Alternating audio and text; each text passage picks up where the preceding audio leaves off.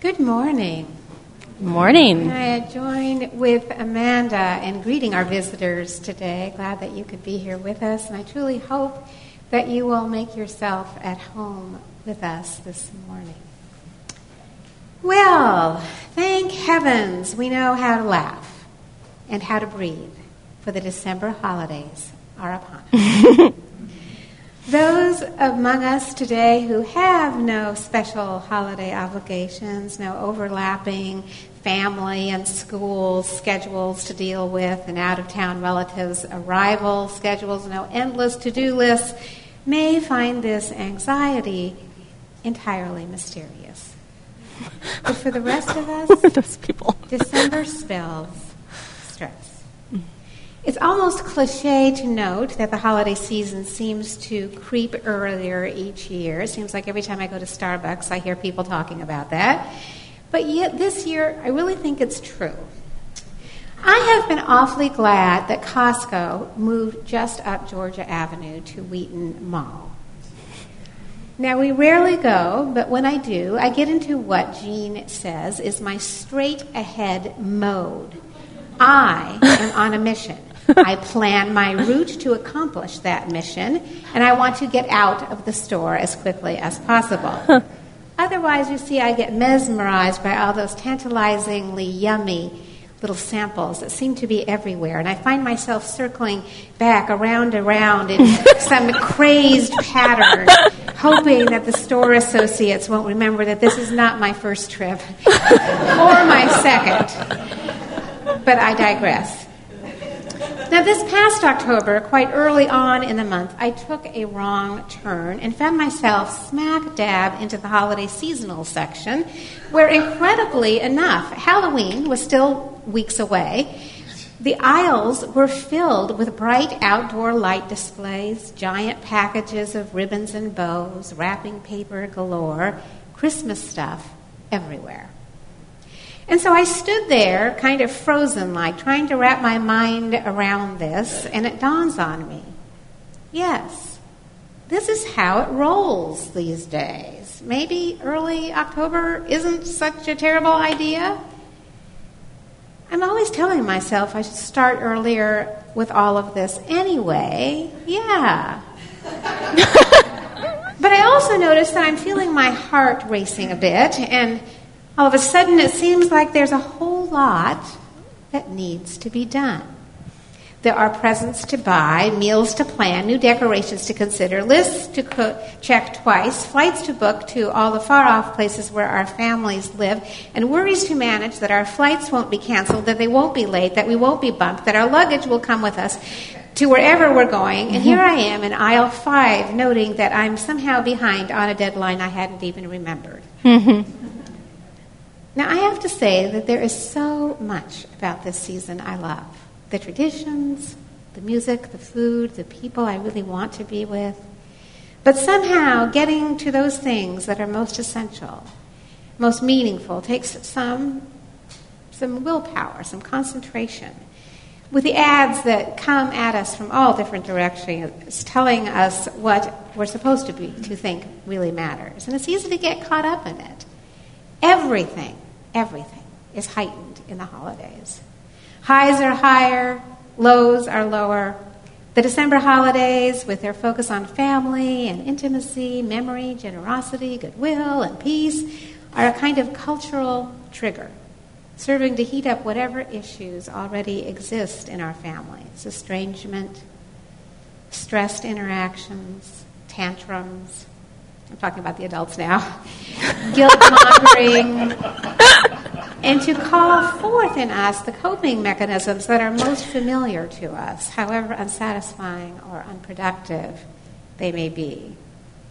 Now, so for some of us, it is the best of times, and we want to relive them with those we love. But for others, our memories are not as sweet. We call up old stories. One person recalls a story, a sibling reminds another that, no, that was your bicycle that crashed into the tree. No, it was yours. Not all our memories are warm and candlelit. Challenging years when there was anger and bitterness in the house, maybe fear. memories we don't come to gladly. Slowly, so slowly, we try to come to terms with those for whom we hold those feelings. We acknowledge that they were as they were, or maybe still are as they are, but that we can forgive them. All the sounds and smells, the lights, the laughter, the troubled, harsh words, all of these are part of our story.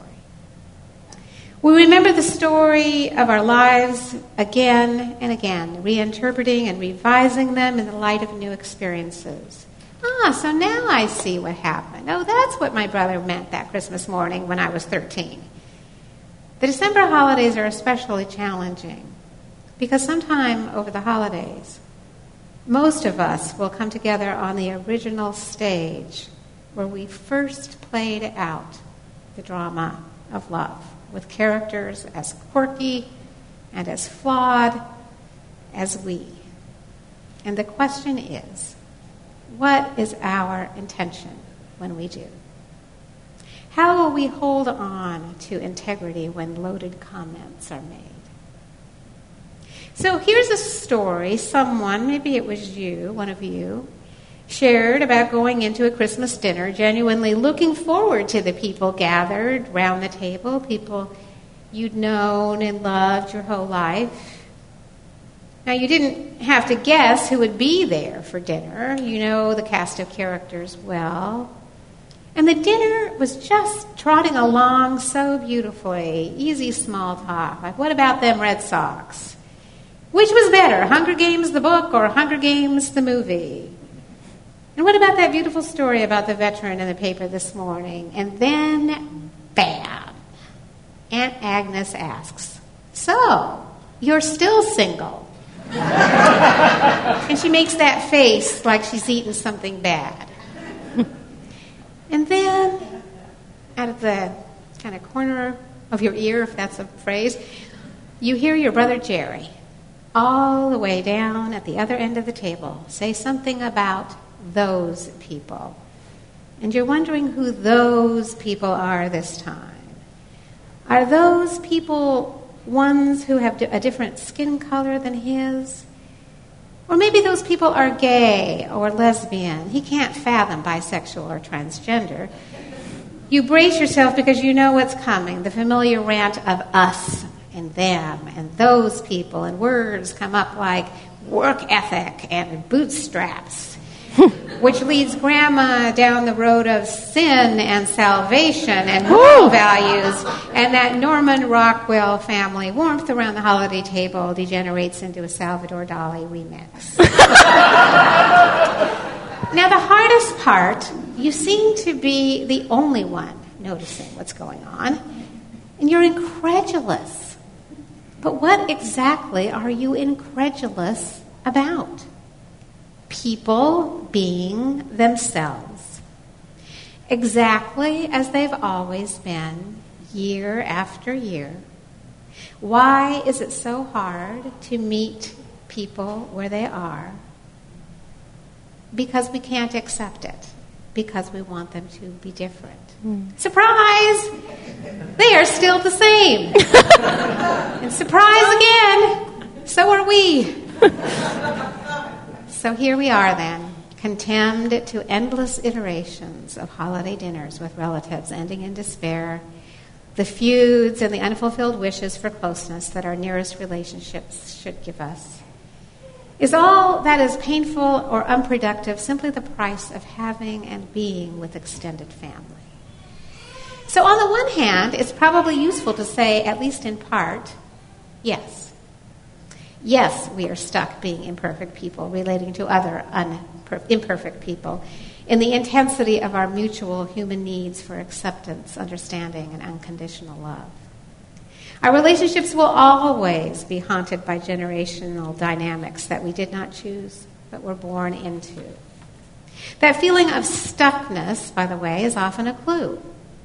Haven't we had the same fight, the same crisis, these same hurt feelings, the same silence over and over before, and here we go again? Doesn't this particular uncle always drink too much? Doesn't this grandmother and grandson always get into an argument about the proper way to dress for the occasion? Doesn't this sister always end up crying about something? Breathe. Sometimes it's hard to notice that broken record player you're carrying in your back pocket. You know, the one that plays some family stories that just don't work anymore. The record gets stuck and it skips, repeats some of the same things over and over that we tell ourselves about what our family is like and how we have to relate, and that things can't be any different. But every moment gives us an opportunity to break the record, to toss it out. Following up on our morning's meditation, and as Amanda asked, how can we revise in our minds our upcoming holidays? Are there ways in which, just ask yourself this, are there ways in which I am present to the holidays that I would like to change this year? What do I expect of myself during these holidays? How would I like to celebrate in a different way? Now, this came to my attention about a week ago. Do you know that we think something like 85 thoughts a day, and 95% of them we've thought before? I'm serious. Oh, God, how boring. And research shows that. I'm sure. They're all just neurons. We just think the same thing over and over, tell ourselves the same stories over and over. Good God, what I wouldn't give for new material. Sometimes the dinner table conversation can steer toward religious differences, just like in our story this morning a little bit. But in actuality, what sounds like an argument about religion or salvation has nothing whatsoever to do with that. Just poor communication skills, focusing on the intentions and ignoring the impact of our words. As when a well-meaning relative insists, I am not disrespecting you, I just don't want you to end up in hell. Or maybe that stray comment about, when was the last time you went to synagogue, is really about layers upon layers of sibling rivalry. It may sound like it's a religious question, but on a deeper level, the sisters are just like preteens competing for attention from mom and dad. Or maybe it's about parents fearing that they will lose you.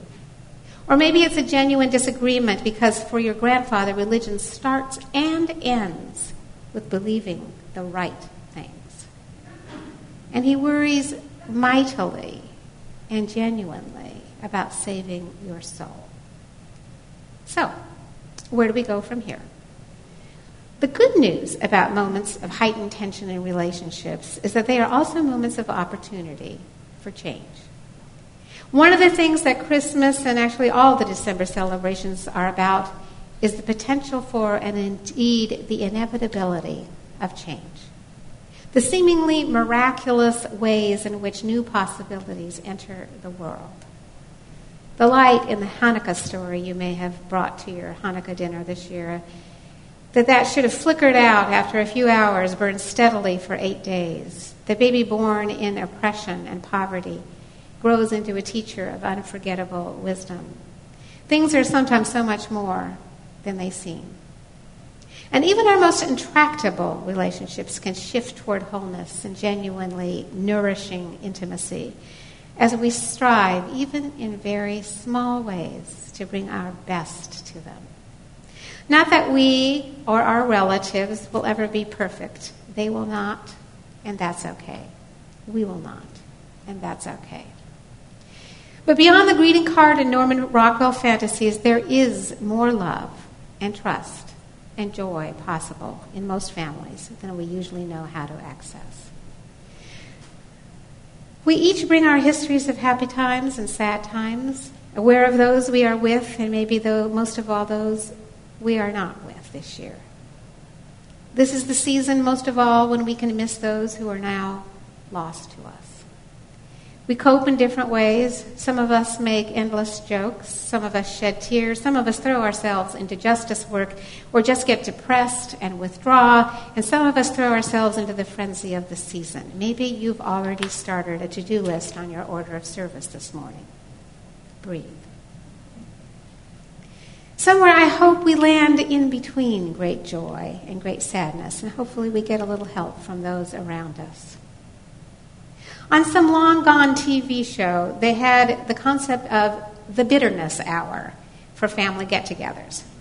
All conversations that were starting to go off the rails were met by, whoops, wait for bitterness hour to talk about that. And the beauty was that the bitterness hour was a couple of hours after dinner, when everyone was full, sleepy, and too sluggish to work up a good battle. So you might want to revise that, I don't know, but I do offer you a few guidelines as you approach these holidays this month, gleaned primarily from posts over the years in the New Republic and the New Yorker. 1, expect the expected or expect nothing.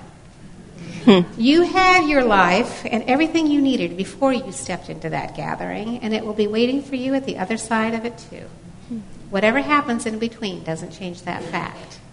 2, when your mother or father-in-law, your child, your partner, your Aunt Gertie pushes your buttons, just notice, simply notice. Pull yourself up to a place of curiosity, as if it was a scientific experiment that you were monitoring. Watch things play out as if you were watching things from the balcony, unfolding as they might in a novel or an opera or a movie being projected on your screen. You are not the only theater where that film is showing. There's a broad distribution. If your relatives spout provocative statements and don't get the hint, or stop, say something like, "Mom, our time together is so brief, and I'd hate for it to be used up talking about issues you know we don't agree on." Don't make the argument about whether they are right or wrong. They probably already know how you feel about their utter wrongness anyway. And the argument is about how they treat you and how you would like them to treat you. And that's a much easier conversation to have. 4, disarm some of the digs with kindness. This is hard sometimes. If someone asks, "Did you get a job yet?" smile sweetly and ask, "How kind of you to ask. Do you know of someone who is hiring in my field?" And if Uncle Dante won't put an end to his political rant, suggest he write a letter to the editor. And 5, it's true that some relatives comment on issues of weight, style, or your unmarried status, the way you are and the way you are raising your kids. But try on the belief that most have no idea that they are being jerks. They might be jealous, they might be insecure, because a happy person gains nothing from causing another human being pain. Just smile, try a little kindness back, and march away. Assume that they are doing their best. Not all lives are easy. Sometimes relationships are not all what we had hoped for. Not all are pleasant and shining. Sometimes you even have to skip that holiday gathering. But then there's that pesky thing about relationships. Relationships are inescapable. As a wise teacher once said, never put anyone out of your heart. It's not natural. It's not good. It can be very challenging because relationships are indeed inescapable. It's possible to end the day-to-day contact, but I think it's also possible to keep that someone in your heart. Mm-hmm. It's not impossible. Never put anyone out of your heart. And finally, there are some comments we can choose to simply ignore because countering with something of our own only makes it worse. But let's return to that story I told at the beginning. Well, it turns out that this year you could not allow your brother's annual diatribe about the poor and how he says that they're all on drugs and are welfare kings and queens, and how he saw a beggar on the street drive off in a Mercedes. You couldn't let those comments ruin everyone's time one more year. Somewhere in between past the potatoes and dessert, your cousin stopped talking and simply stared at your brother aghast. Another looks as though she's about to cry, and you throw your napkin on the table and you stand up. The room gets quiet. Jerry, every time you talk about this, about poor people, about minorities, about gay and lesbian people, about how immoral you see the country becoming, you say you're all about moral values and about family values. But would you like to hear about what I think is immoral? I know that the only sound is Aunt Agnes percolating the coffee in the kitchen at this point. It's immoral that a family of 4 has to sleep on the floor of a homeless shelter because they can't afford their own place to live. It's immoral that some children go to bed hungry while others drive their SUVs to high school. It's immoral that the young woman who made the clothes in Guatemala gets paid 2 pennies a day. And then you take in a deep breath. It's immoral to deny the benefits of marriage to same-sex couples who are in a committed relationship.